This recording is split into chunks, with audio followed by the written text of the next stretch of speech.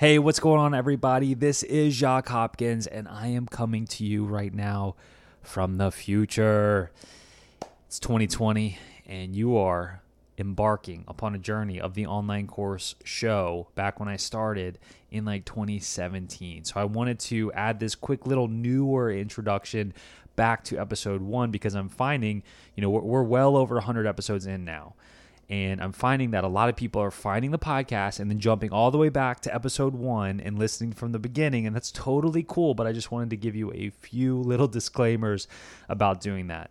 This podcast and my ability to help you with online courses has evolved and changed and improved through the years. So I want to first and foremost tell you that the latest and greatest information is on the newer episodes and not these older episodes. There's still a lot of value in these older episodes. But I just want to let you know that there may be certain ways I was doing things back in 2017, and I've changed them, tweaked them, and made them better several years into the future. So just take these episodes with a grain of salt, and remember that the latest and greatest information is on some of the newer episodes. You'll also notice that somewhere along the way, I kind of changed the name of the podcast. This is the Online Course Show because I want this show to be all about online courses. And when I first started, I called it the Online Course Guy Podcast. And eventually I realized that was too much focused on me and not enough about you and the online courses. So somewhere along the way, I don't remember exactly what episode it was, I changed the name of it. So you'll notice that in episode 1 and the next several dozens of episodes, it's called the Online Course Guy Podcast, but it's now officially the Online Course Show. That's kind of a minor detail, but just wanted to clear up any confusion there. And then the next thing I'll tell you is that, man, the audio quality in what you're about to hear is so bad.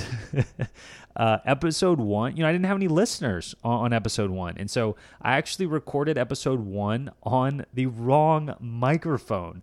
I was accidentally recording, I think, from my webcam's microphone or something like that.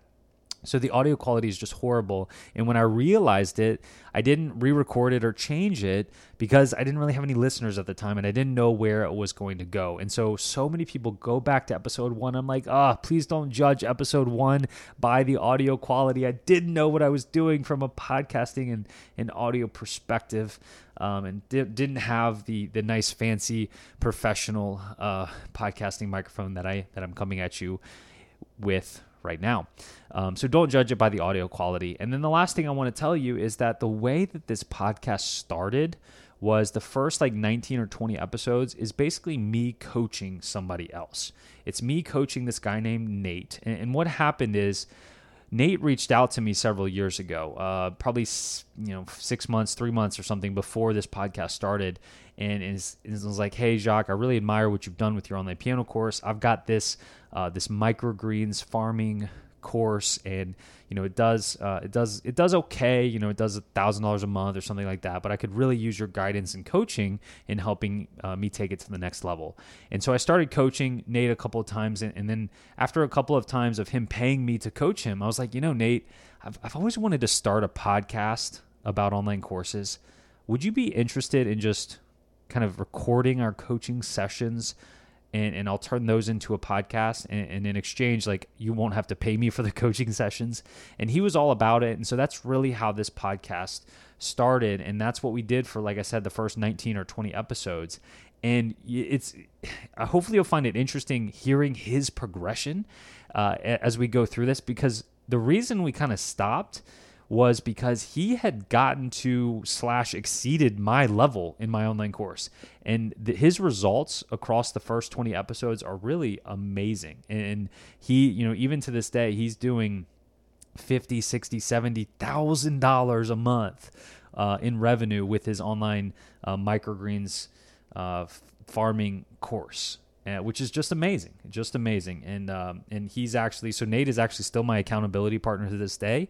Love the guy. He's one of my best friends, and we talk each and every week about our businesses and hold each other accountable to this day. So just wanted to prepare you for what you're getting into and give you those few disclaimers. I am so glad you're here and that you found this podcast and maybe are starting to trust me as an online course coach and mentor for you. And if you want to continue this conversation and find out more about how I can help you, then head over to the onlinecourseguy.com. You'll notice there almost everything that I have to offer is free for the most part. And I rely on affiliate income to support this brand. And so head over there. I've got programs for beginners. If you don't have a course yet or you haven't made a sale yet, then I have a program there called the Online Course Accelerator, which I would highly encourage you to check out. And then if you have a course already, then you need to be in Next Level Courses. Next Level Courses is basically a mastermind for those that have courses already. And that's where I show all of my advanced trainings, tactics, evergreen webinars, how to relaunch, how to get consistent testimonials, affiliate programs, all the advanced stuff there to take your course to the next level. Outsourcing, automating, finding good people, and so on is in Next Level Courses. And even for that, there's a way that you can get in for free. So you can check that out at theonlinecourseguy.com. I also have about an hour-long workshop you can watch for free if you want to get more information and get a sample of my teaching as well. All that's at theonlinecourseguy.com. That's what I have to offer, guys. A lot of value, hopefully. Welcome to episode 1. Without further ado, here is the original episode 1 from back in 2017, starting right now.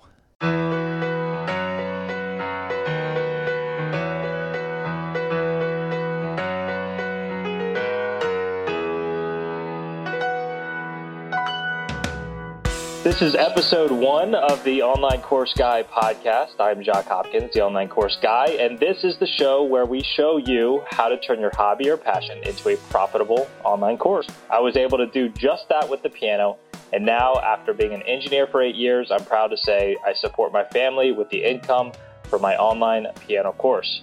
I'm also joined by Nate Dotson, who is hard at work on his own online course. How's it going, Nate? It's going pretty good, Jacques. Happy to be on here. So this is episode 1, man. Not sure where this thing's going to go, but let's just have some conversations about online courses. Sounds good. You remember what our topic today is? Are we going to tell our backstory type of thing today? Online course stories. Let people get to know us a little bit, understand where we're coming from in terms of our own online courses. Yeah. So I'll start. I'll talk about my story, where I am with my online course. Feel free to jump in anytime, ask questions. I know you know a little bit about my story. You probably don't know everything, and I could say the same about you as well. Yeah. So before the call, we were talking a little bit about like our entrepreneurial beginnings, and for me, I don't think I had as much business interest and savvy as you when I was like really little. I think it really started for me when I was a senior in college, and I picked up 4-Hour Workweek for the first time. Have you read that book? Yeah. Oh, yeah. I loved it. I'm sure just about everybody doing what we're doing has read that book at least multiple times. I've probably read it 5 or 6 times at this point. And that I don't remember why I even picked it up, because I was just going about my business. I'd always wanted to be an engineer. I never questioned that. I never questioned going and getting a normal job and doing that until I was 65. That I was excited about that. Yeah. And then I read this book and I was like, man, he had several examples in that, and one of them was like selling T-shirts, and he talked about putting up AdWords to test it and figuring out what marketing messages was best and things like that, and then just getting sales while you sleep and things like that. And I'm thinking, how cool is that, right? And it was a world I never really thought about or explored at all. And so it got the wheels turning. Of course, I was just about to graduate, so it's not like I'm going to not graduate and go. I think I already had a job lined up too, and I'm not a risk taker. I'm not a big risk taker, so I still went to work and everything. But my first thing I tried after reading that book was called Hopkins HTPC, which stood for Home Theater, Personal Computer. And this was 2007, 2008. So this was before like Google Chromecast, Roku, Apple TV, before all that. But it was still a time where people were interested in kind of having their TV be a computer. And so I just kind of assembled computer parts and put together a device, a computer, but it looked nice. It looked kind of like a receiver that you'd want to have with your other electronics, and you could plug it into your TV Guess how many I sold? How many? 2? 1? Zero. It was like $1,000. Nobody wanted to pay for that. Plus, I didn't know what I was doing from a marketing perspective, right? I mean, it quickly was a failure, very quickly. So I didn't give up. Like you've tried many things, and I know you've got varying levels of success with your various things, but I really had a lot of failures on my way to having success with an online course. I tried something called Desk Docker. I was into the stand-up desk stuff. I still am. And I wanted to have a way where people could just take their existing desk and raise it up rather than having to build something new. So I kind of designed this thing that you could put underneath your desk. And man, it was really difficult. And that's when I decided I didn't want to have any sort of physical product. I wanted to be all online. I tried various blogs, and I'm not a good writer. Blogs didn't really work out. One of the last blogging type things I tried was called One Change a Month. And I was just going to kind of talk about or try to change one thing in my life or form one new habit each month, and just write about it or, vlog about it or something. And that didn't really go very far, but fortunately that's what led me into my online piano course. I was really procrastinating. I'd work a long day at work, come home. I knew I should be working on my side business or side hustle, whatever you want to call it. And I would instead be playing the piano. And that's what I'd be procrastinating with. And it just clicked like, hey, maybe there's something with piano I could be doing. And I was like, I wonder if I can teach people with an online course how to play piano. Cause I do kind of play a little bit differently, than most people, or teach differently than most people. So, do you listen to Smart Passive Income podcast? Yeah, I've listened to a few episodes of it. Yeah, with Pat Flynn, pretty good. Yeah, really popular. Yeah. The very next day, I was listening to an episode of that, and he had a guy on that had made an online piano course, and I was like, it seems like destiny, right? Yeah, that's an omen for sure. So I took that and I ran with it, and I was going to make it part of that One Change a Month thing at first, and then I quickly just shifted gears, and I did that. And that was about 2013 when I started my online piano course, and man, it took about 8 months to make. When I hit go, I made like 3 sales. It took several years to get it profitable and where it is today. And it's today it's I sell multiple copies a day. I make 5 figures a month from it, and it's the main source of income for my family right now. So it's pretty cool. Yeah, that's awesome. Yeah. So, we'll get into that and my story and your story more as we go through these episodes and stuff. But let's shift gears to yours, because I think, you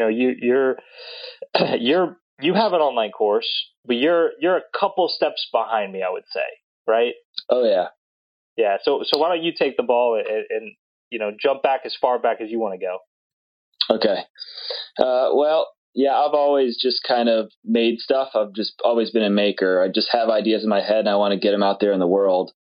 And that's been my drive the whole time, to be an entrepreneur. I guess, to me, selling something validates that idea is a good idea. I just always wanted that validation when I would finish an idea. So for me, it was make something, then try and sell it. And I would do that for little businesses in high school and middle school, even little things like a school newspaper. And I even remember selling these things called wingdings. We called them in like 4th grade. They were just like rolled up pieces of paper I sold out in recess. So I've always kind of hustled a little bit as far as that goes. But why do you think that is, Nate? Why do you think that you did that at that age? I don't know. I just thought it was fun. It always felt kind of like a game too, in a way. I mean, like, because like I wasn't like that when I was little, and I'm just wondering if was the motivation money, or was it that you wanted to be an entrepreneur one day? Do you have any idea? Yeah, the motivation wasn't really money. It was just like validation, I guess. I just liked the interaction, and making people happy. I mean, like people loved them or they wouldn't have bought them, providing value. You could see something they're excited about. And then, I remember like even like third grade, I had a really nice, really cool tree fort. And I was like, man, I could just make this tree fort a little better. I could probably charge like a membership fee for kids in the neighborhood.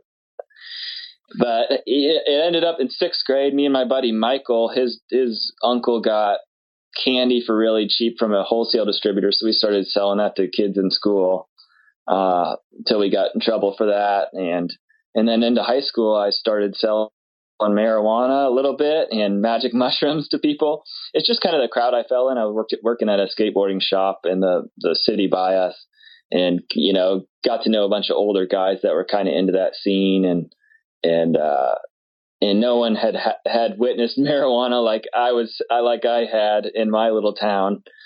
So that was fun too, brought in tons of friends and a bunch of money. And I was working at McDonald's, my first job, when I was 15. And they would say, Nate, you have like 6 paychecks sitting here waiting for you that you haven't picked up yet.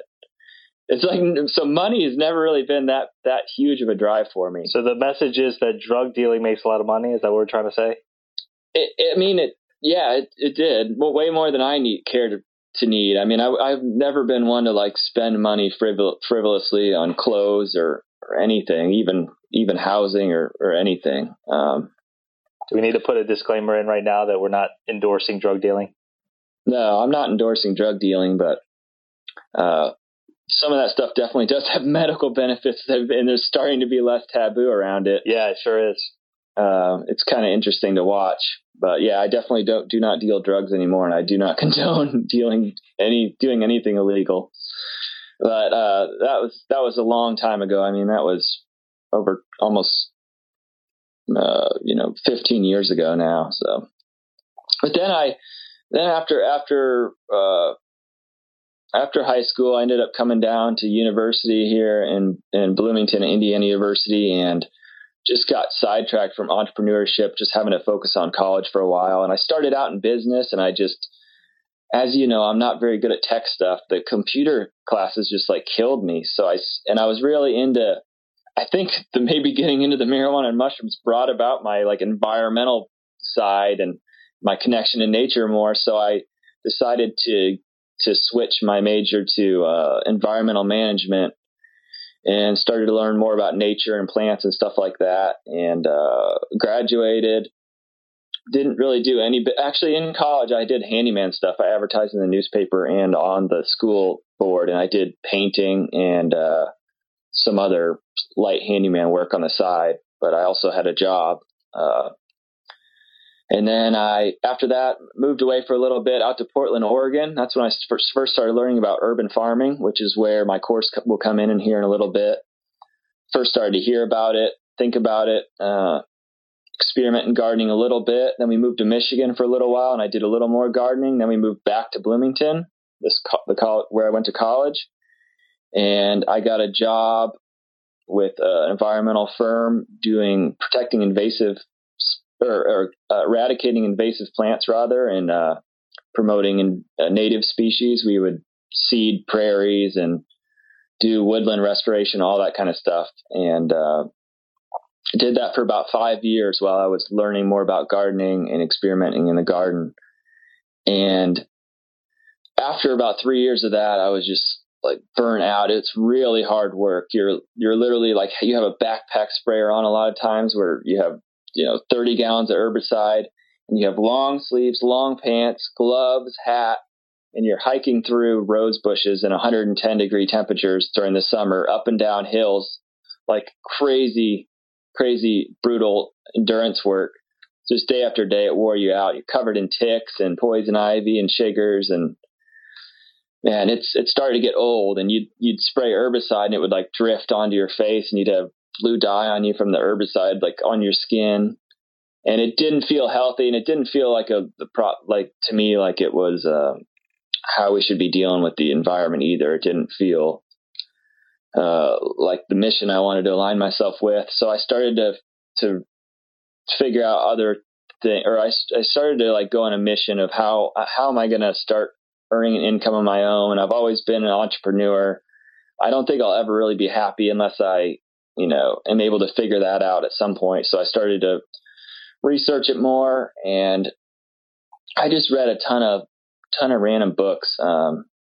Nothing really sticks out all that much to me, to be honest with you right now, looking at my books up there and seeing which one. I just read a bunch of different things, like half of a bunch of books, and eventually came on the premise of basically just finding a product online that you can make and that you can maybe make a little bit bigger, and just kind of replicating it and putting it in the same channel and everything, and buying the same ads they're buying if they're buying ads and all that kind of stuff. And I was like, that makes sense. So that's basically what I did. I went on to Etsy, and I found a couple products on Etsy over the next couple of years, and made mine a little bit unique, but then put them on there on the channel. And I focused on branding. I noticed people weren't branding themselves very well on Etsy, and they didn't have much follow up.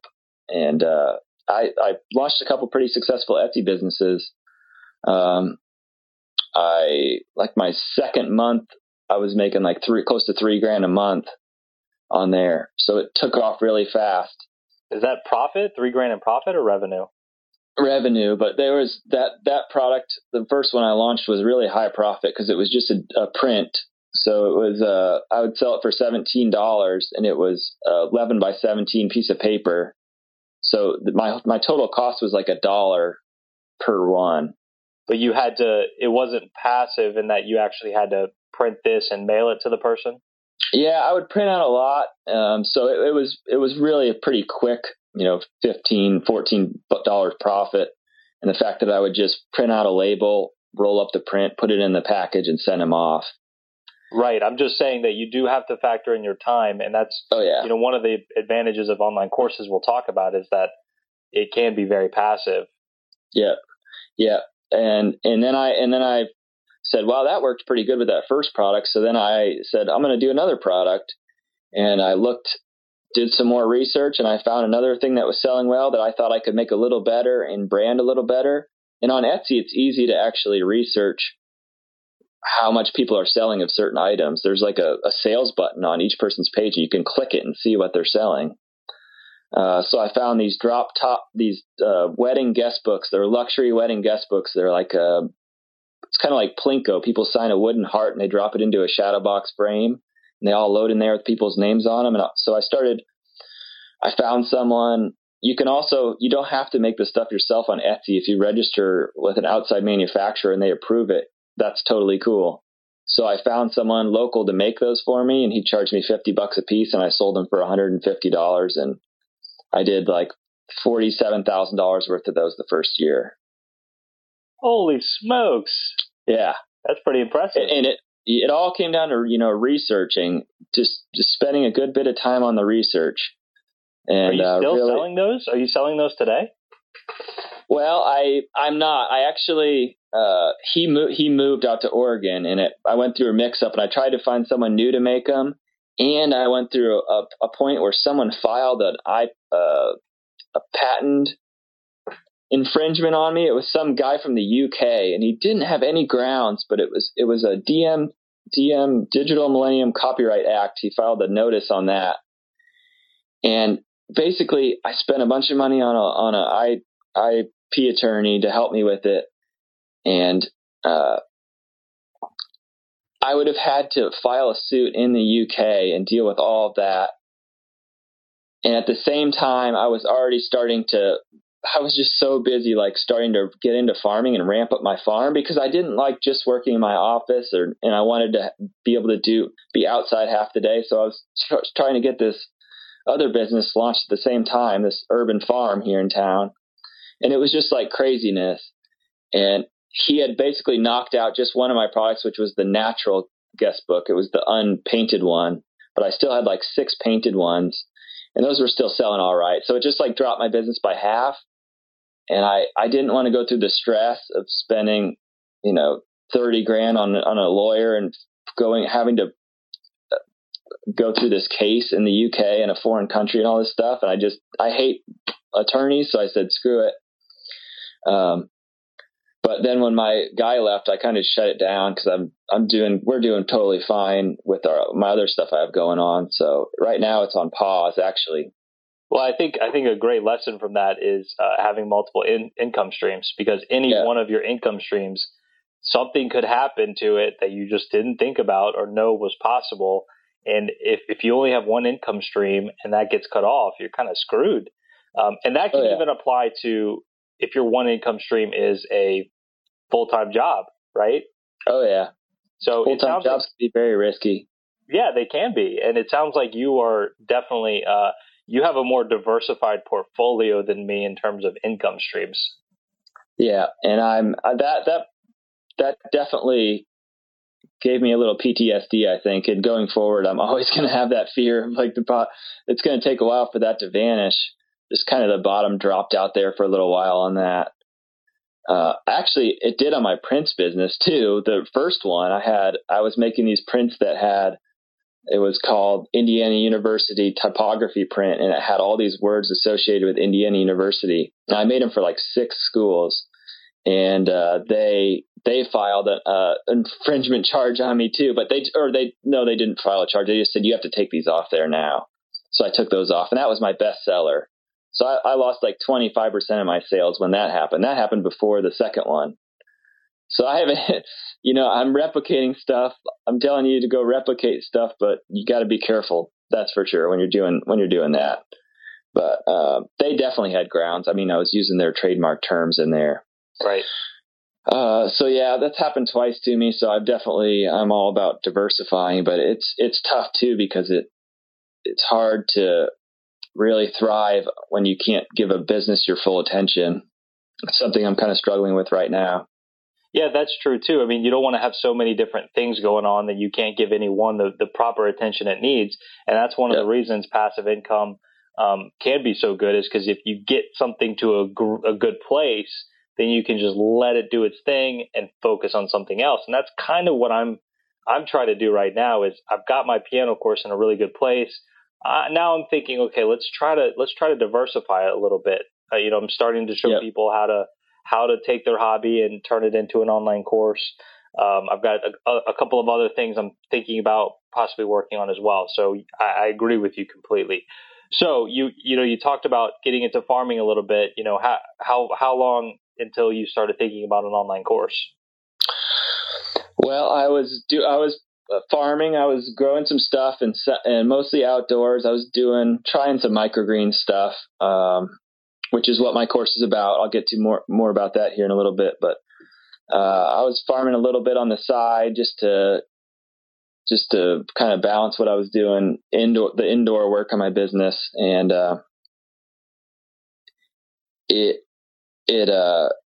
I started listening to a podcast, actually, Permaculture Voices podcast. Curtis Stone, this guy, he's an urban farmer. And while I was working on the garden, I would listen to his podcast because he's really good. He's got tons of good farming techniques. And he launched a course called Profitable Urban Farming. It was $1,000. And I went on to one of his webinars, and in the chat box on the side, people were like, I'm in. And I was just like, cha-ching, cha-ching, cha-ching. I was just like, oh my gosh, he said he's making 50 grand on his farm. He just made 50 grand tonight, probably. And you can see, on his Facebook group, it's a private group, you're not allowed to really join it unless you're join his course, but you can still see how many members are in there. So I ran the numbers, and I was just like, okay, this course he made, and it seems like he's probably been filming it over the last month or so by what he said on the webinar.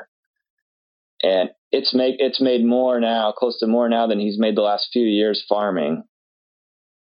I was like, that's a huge ROI. So I was like, as I move forward in this farming thing, I'm going to try this out. And I was like, that was when I was really learning about microgreens. This is 2015.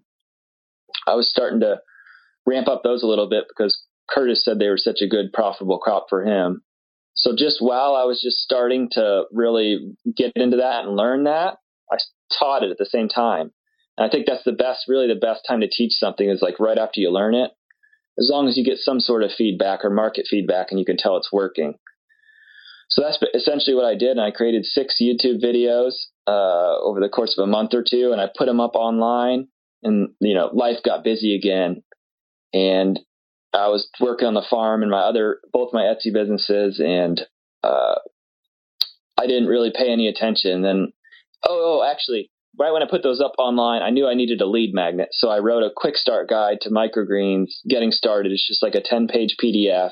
I bought a domain name, microgreensfarmer.com, and I put that up there. And on my videos, a couple of the videos, I said, hey, go there and download the quick start guide. The other videos, I just had a link in the description. And I didn't really pay much attention to it for a couple of months. I kind of forgot about it.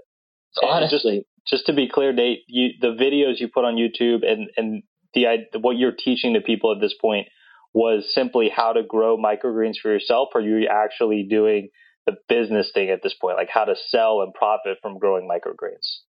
I basically just taught how to grow for 5 of the videos, I think, or maybe 4 of the videos, and then 1 or 2 of them I gave some tips on selling too. Okay. At that point, I had launched a program where I delivered by bicycle to people's houses on a subscription basis, and it charged them on PayPal automatically every month. So I made a video about that too. And I know a few months later, I came back and I had 500 people signed up to my email list. I was like, wow, this is crazy. This is really cool. And I had a bunch of emails in my email I had created that I hadn't paid attention to, and people asking me all kinds of stuff. And one of the primary questions I got was, where do you get your labels? How do I make my labels like yours? Because I show those in the intro to my super long intro I have on my YouTube videos that shows my labels, and people were really into those. And people actually said, I'll pay you for those labels. I said, okay. And I just created a labels package, some downloads they could have, and a little video showing them how to use the labels and how they could put their farm logo on there and everything. And I put those up for sale, and I launched them to a list of 900 people and sold $3,500 worth. Just writing a few simple emails. And I was blown away by that. I just was like, wow, this is crazy. This is not even really a warm list. I hadn't emailed them one time since they signed up.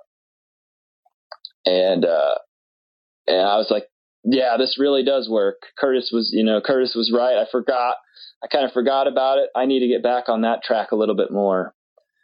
And I was kind of doing some innovative stuff with my farm more than a lot of people. I'm a big experimenter. I like to conduct experiments and try things out and try and innovate. Farming just is way behind the times in a lot of ways. They're not good marketers. They're not good salespeople. They don't make it easy for people to buy from them. So I was trying to focus a lot of stuff around there. And then I just kept selling that on automatic launch.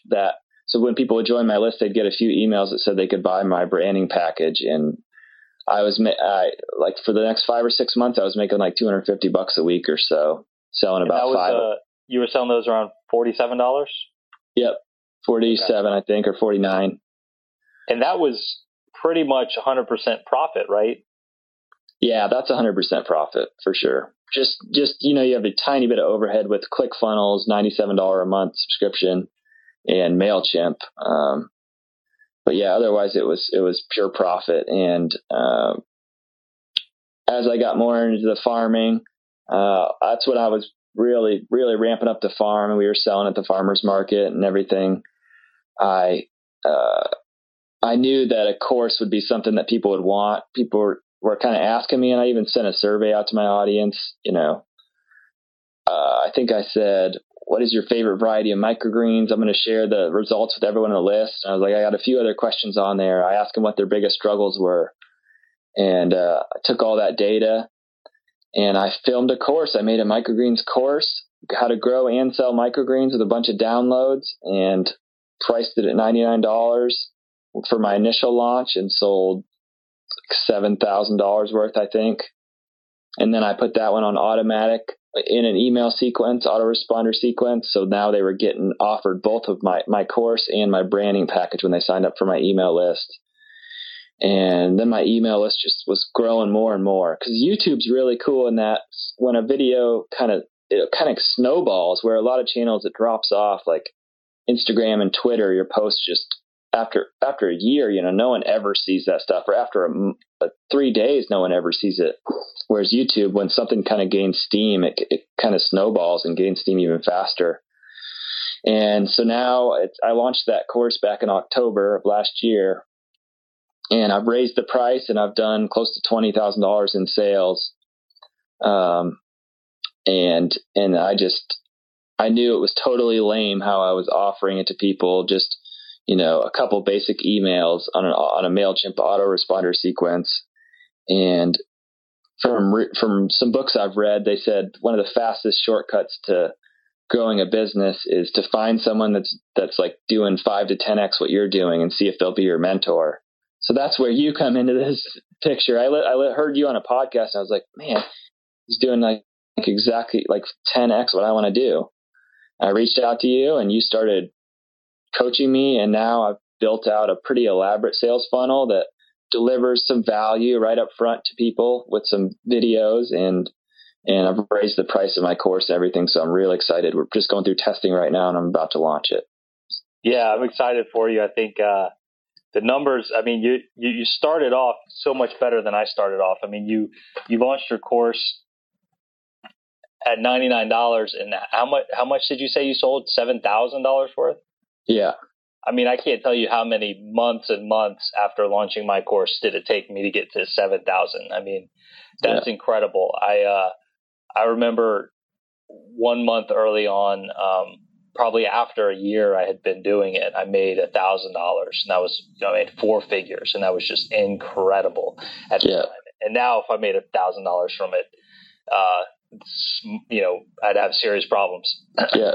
And it did $1,000, it did that 7,000, but then it was doing, like, between the two products, it was doing $500-$600 a week.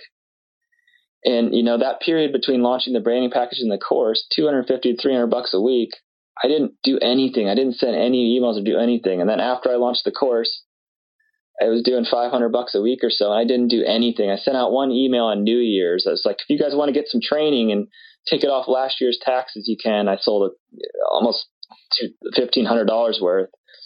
And that was it. There was no follow-up. So it really was like, between those periods, it was really good residual income. It was very passive. And the potential is huge. And it's just like, right now I'm at this point where I'm trying to, like, scale back my farming a little bit and focus more on this, because the market really tells you where you should put your energy. If you're getting a really high ROI on something, then the market's telling you that people really value that. It adds a lot of value to people's lives. So that's where you should kind of move towards. So that's what I'm doing right now. I'm turning my farm into smaller, more experimental farm, trying to figure out ways to push the boundaries of sales and efficiency to help other people, and then focus more on creating these products and helping people, and even maybe one-on-one helping people eventually. Yeah. And so we've talked several times. I've kind of been coaching you, and I saw the potential right at the beginning, because you've been so kind of unintentional about the way you've done things so far, and it's still worked out really well considering that. So I think if you can be intentional about it, I think that your results could be incredible. Yeah. And so I know you've been trying to implement some of the things I've been doing, some of the things I've been showing you. And you've been putting some pre-launch videos together. You've been putting email marketing sequences together, and we're kind of testing it together right now. So hopefully you'll be seeing some results from that here pretty soon. Yeah. It sounds like. Yeah. And it somehow the salesman really came out of me when I was making those videos, and like the final video is very salesy in a way. I don't know where it came from, but it's going to be interesting to see how people perceive it. I was following Russell Brunson, the guy from ClickFunnels, the founder of Funnels, and he's a very good salesman. And I had already kind of created a perfect webinar, he calls it, or I'd been 3/4 of the way through creating it, so I kind of put that in my last video. But it's super sales tactics, so we'll see how that works out.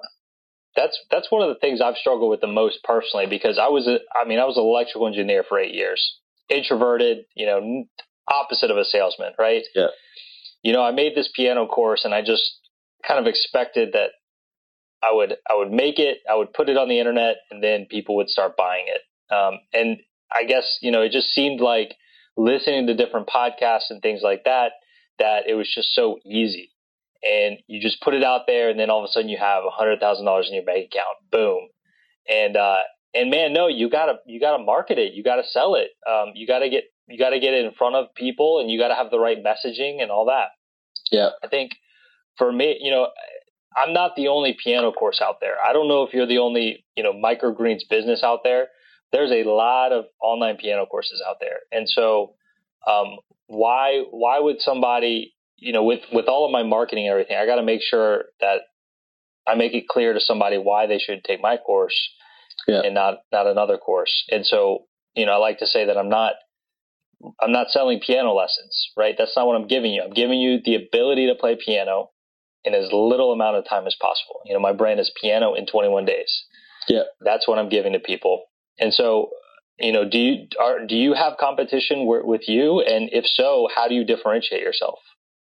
Yeah, I do. There's just a couple people though that have microgreens courses, and basically differentiate myself by actually doing a little bit of marketing. Having the email sequence and having the YouTube videos. Like the couple people that are selling it, one of them has it on Udemy, I think. Udemy, yeah. And the other one, I actually learned a lot from him. I've talked to him on the phone several times. He just has it for sale on his farm website. He doesn't do any sort of advertisement, but he's got a couple of videos on YouTube that are really huge, but he doesn't even have links to like his course on the videos. But I'm trying to distinguish myself. I totally agree with you. You have to kind of create your own niche.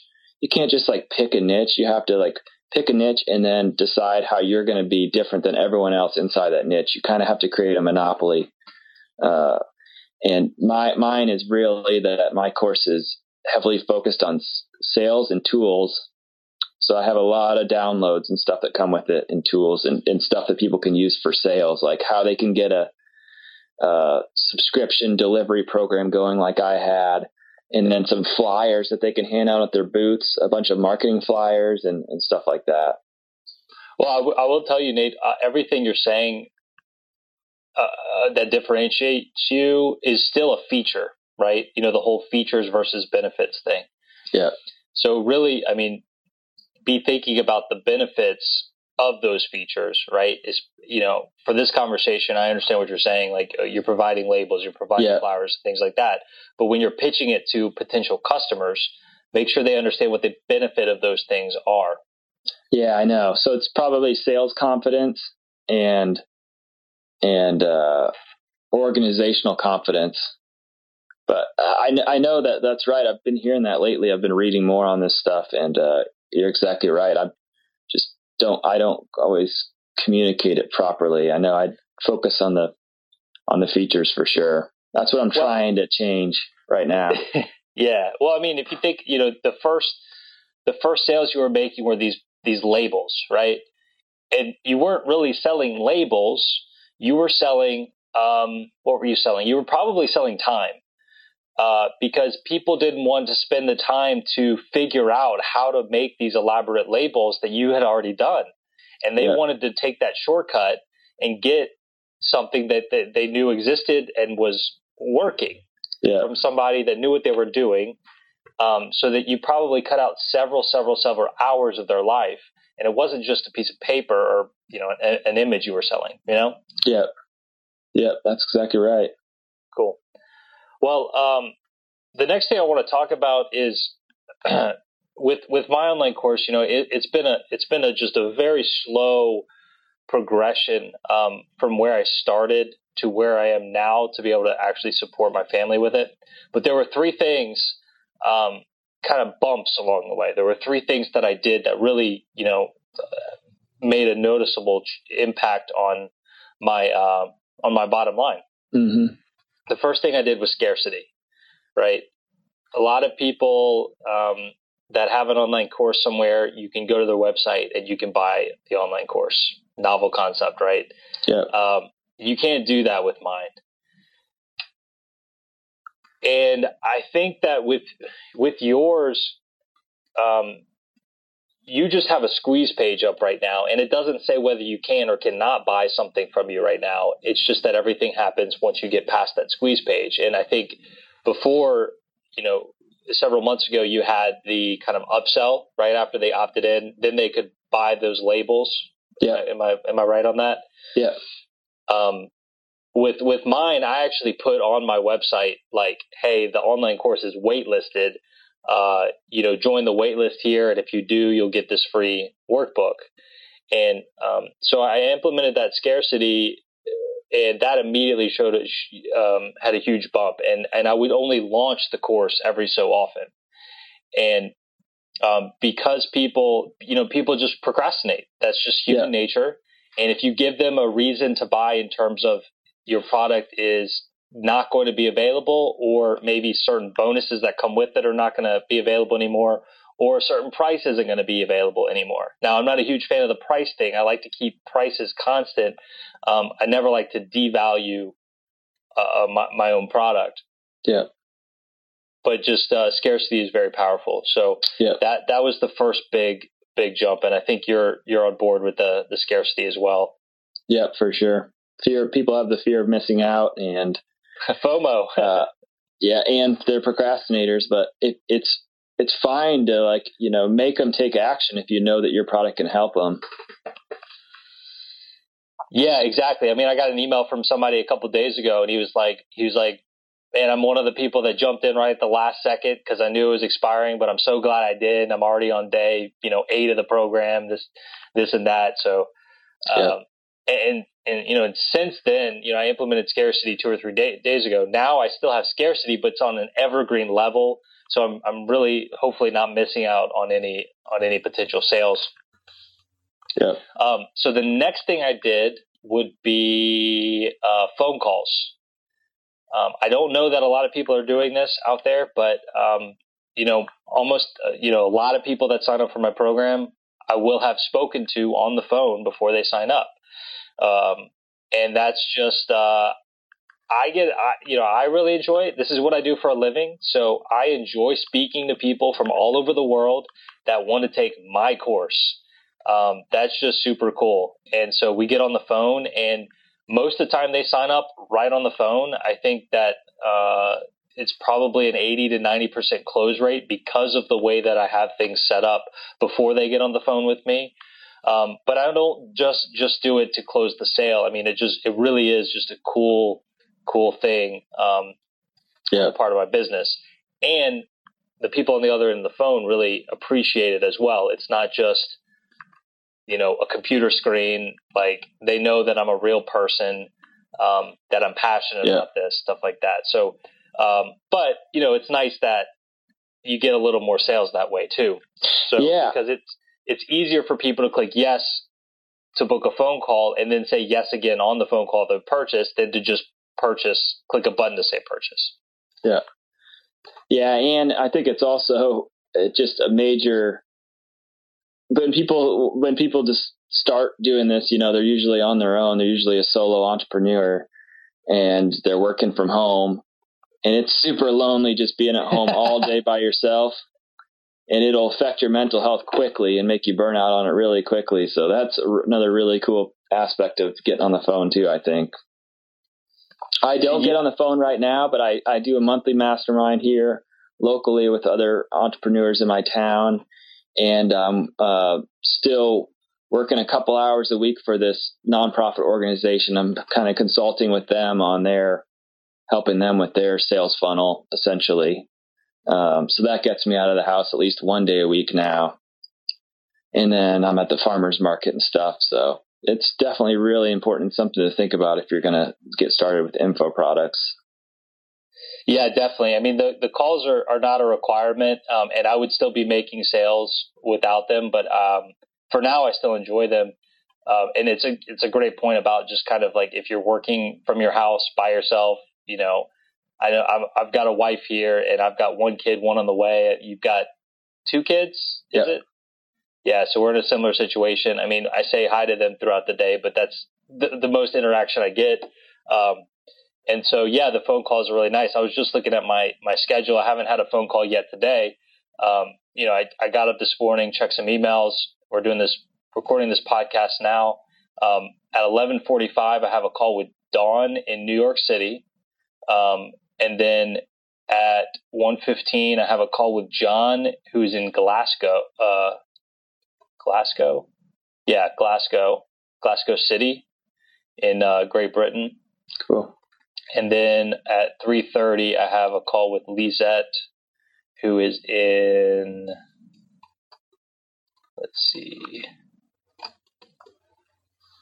she is in Round Rock, Texas. Wow.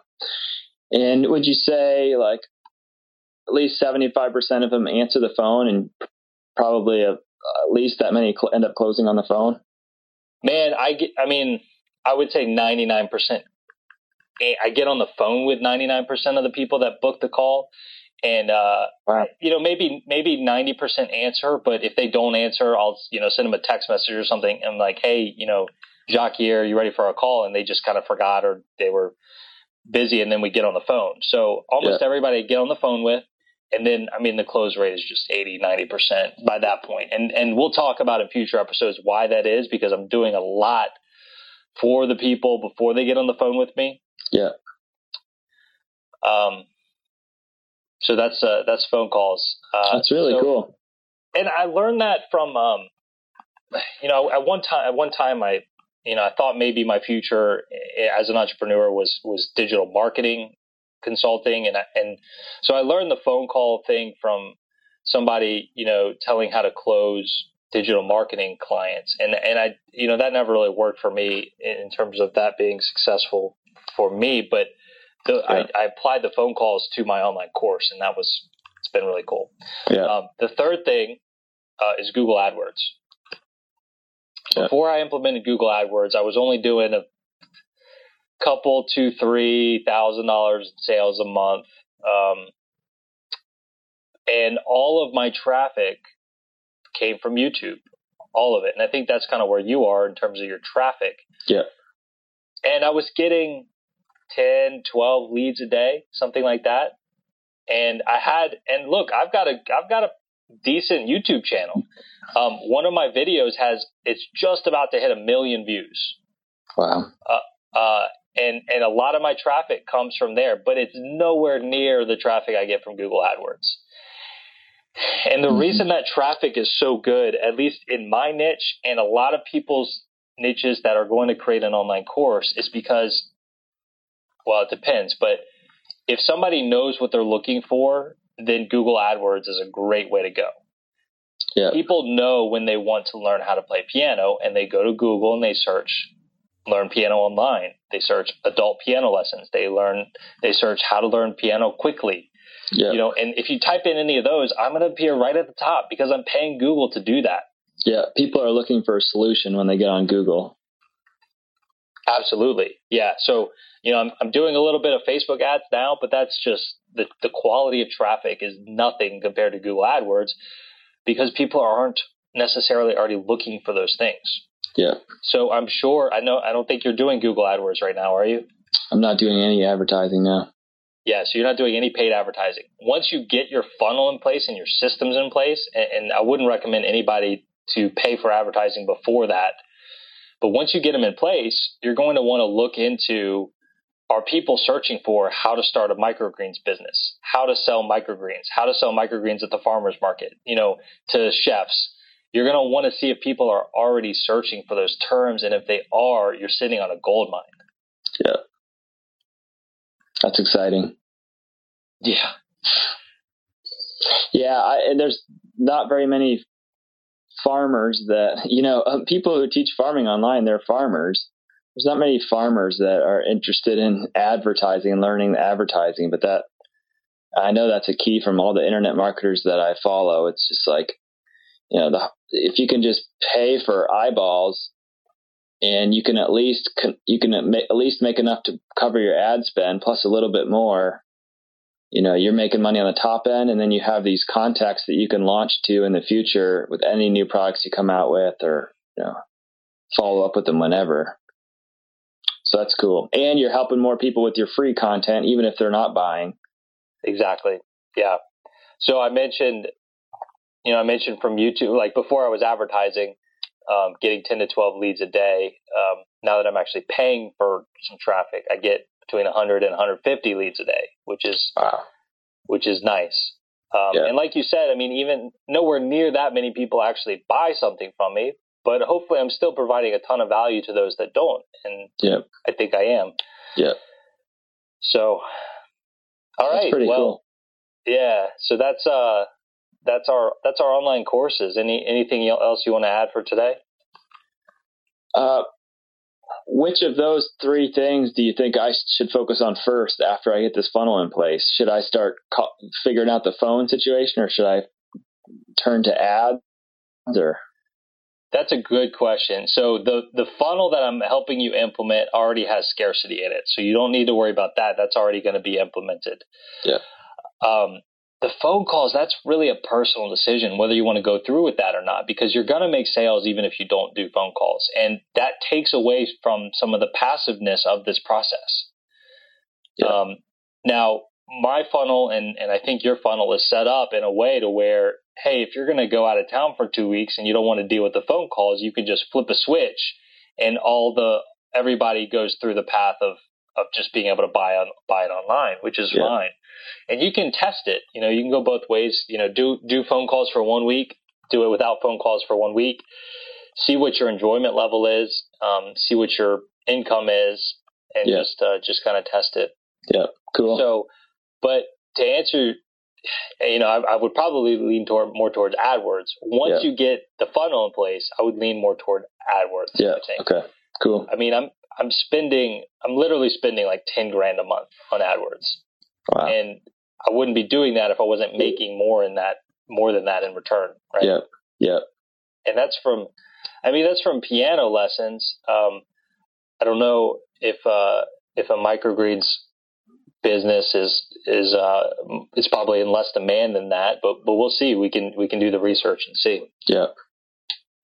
One other thing I do want to talk about before we get finished up for today is just with you launching this podcast, and people that listen to this first episode, I think that they really need to pay attention to this, because this is a huge opportunity right now. If you look at the ROI on college right now, college is the most expensive it's ever been. And the average earnings of like a college graduate are like the lowest in comparison to that than they've ever been. So it's at like a breaking point, and a lot of people are realizing it's just not a good deal to go to school anymore. And you can instead invest in learning a specialized skill from someone online through like an online course. And you can take that skill and make money with it. Like my course teaches people how to grow and sell microgreens.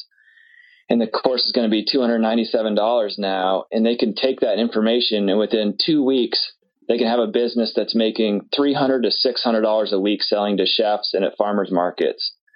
And that's like a huge ROI. Or you can spend $60,000 to go to college and hope that you get a job working for someone, and shifting around constantly and having to fill out resumes and all that stuff. So it's, if you can, if you can create a course, you can scale it and help a ton of people. That's why this stuff produces a good ROI, is because, people couldn't pay me $300 to come to my house and learn how to do this.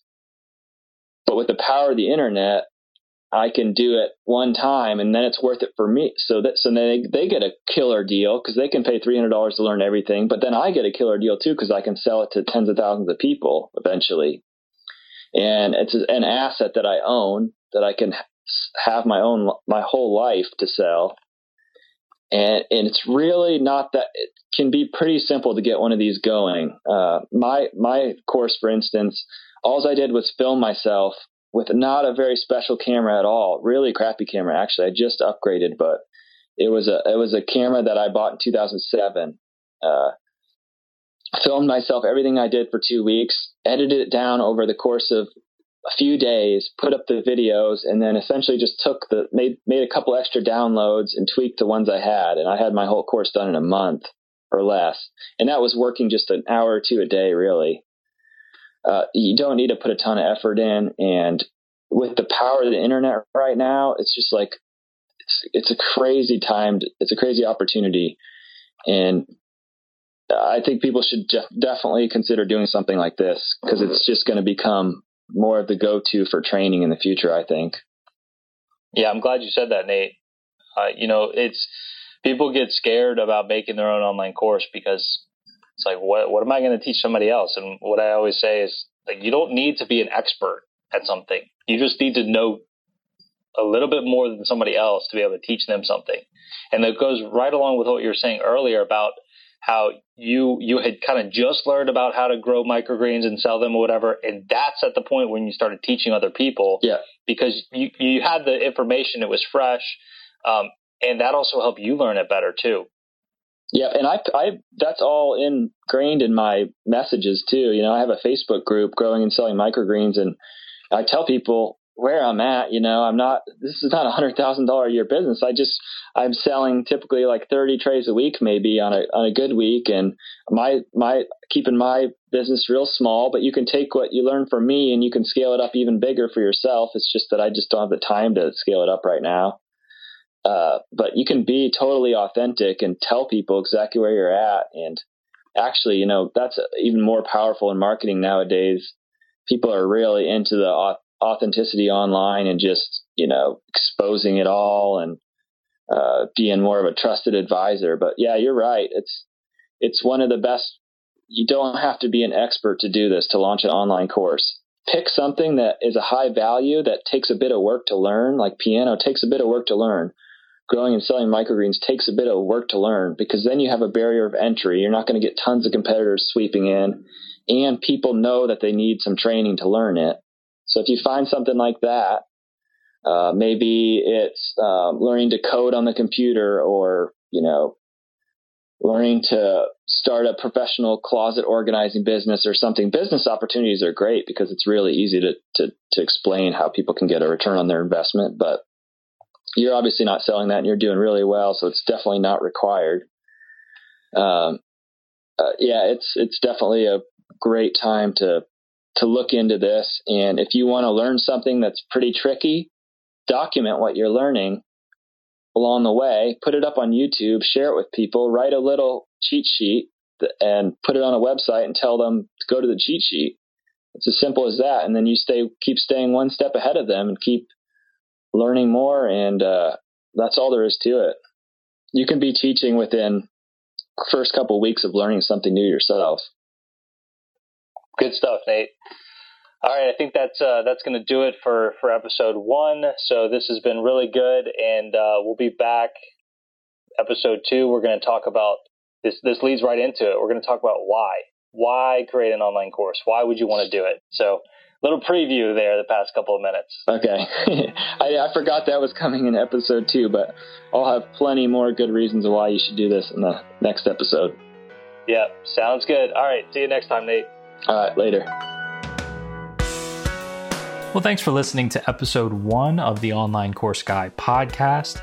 If you're ready to jump in and start making your own online course, I've got a free quick start guide waiting for you at theonlinecourseguy.com. And in that guide, you'll find the 8 steps to turning your hobby into an online course.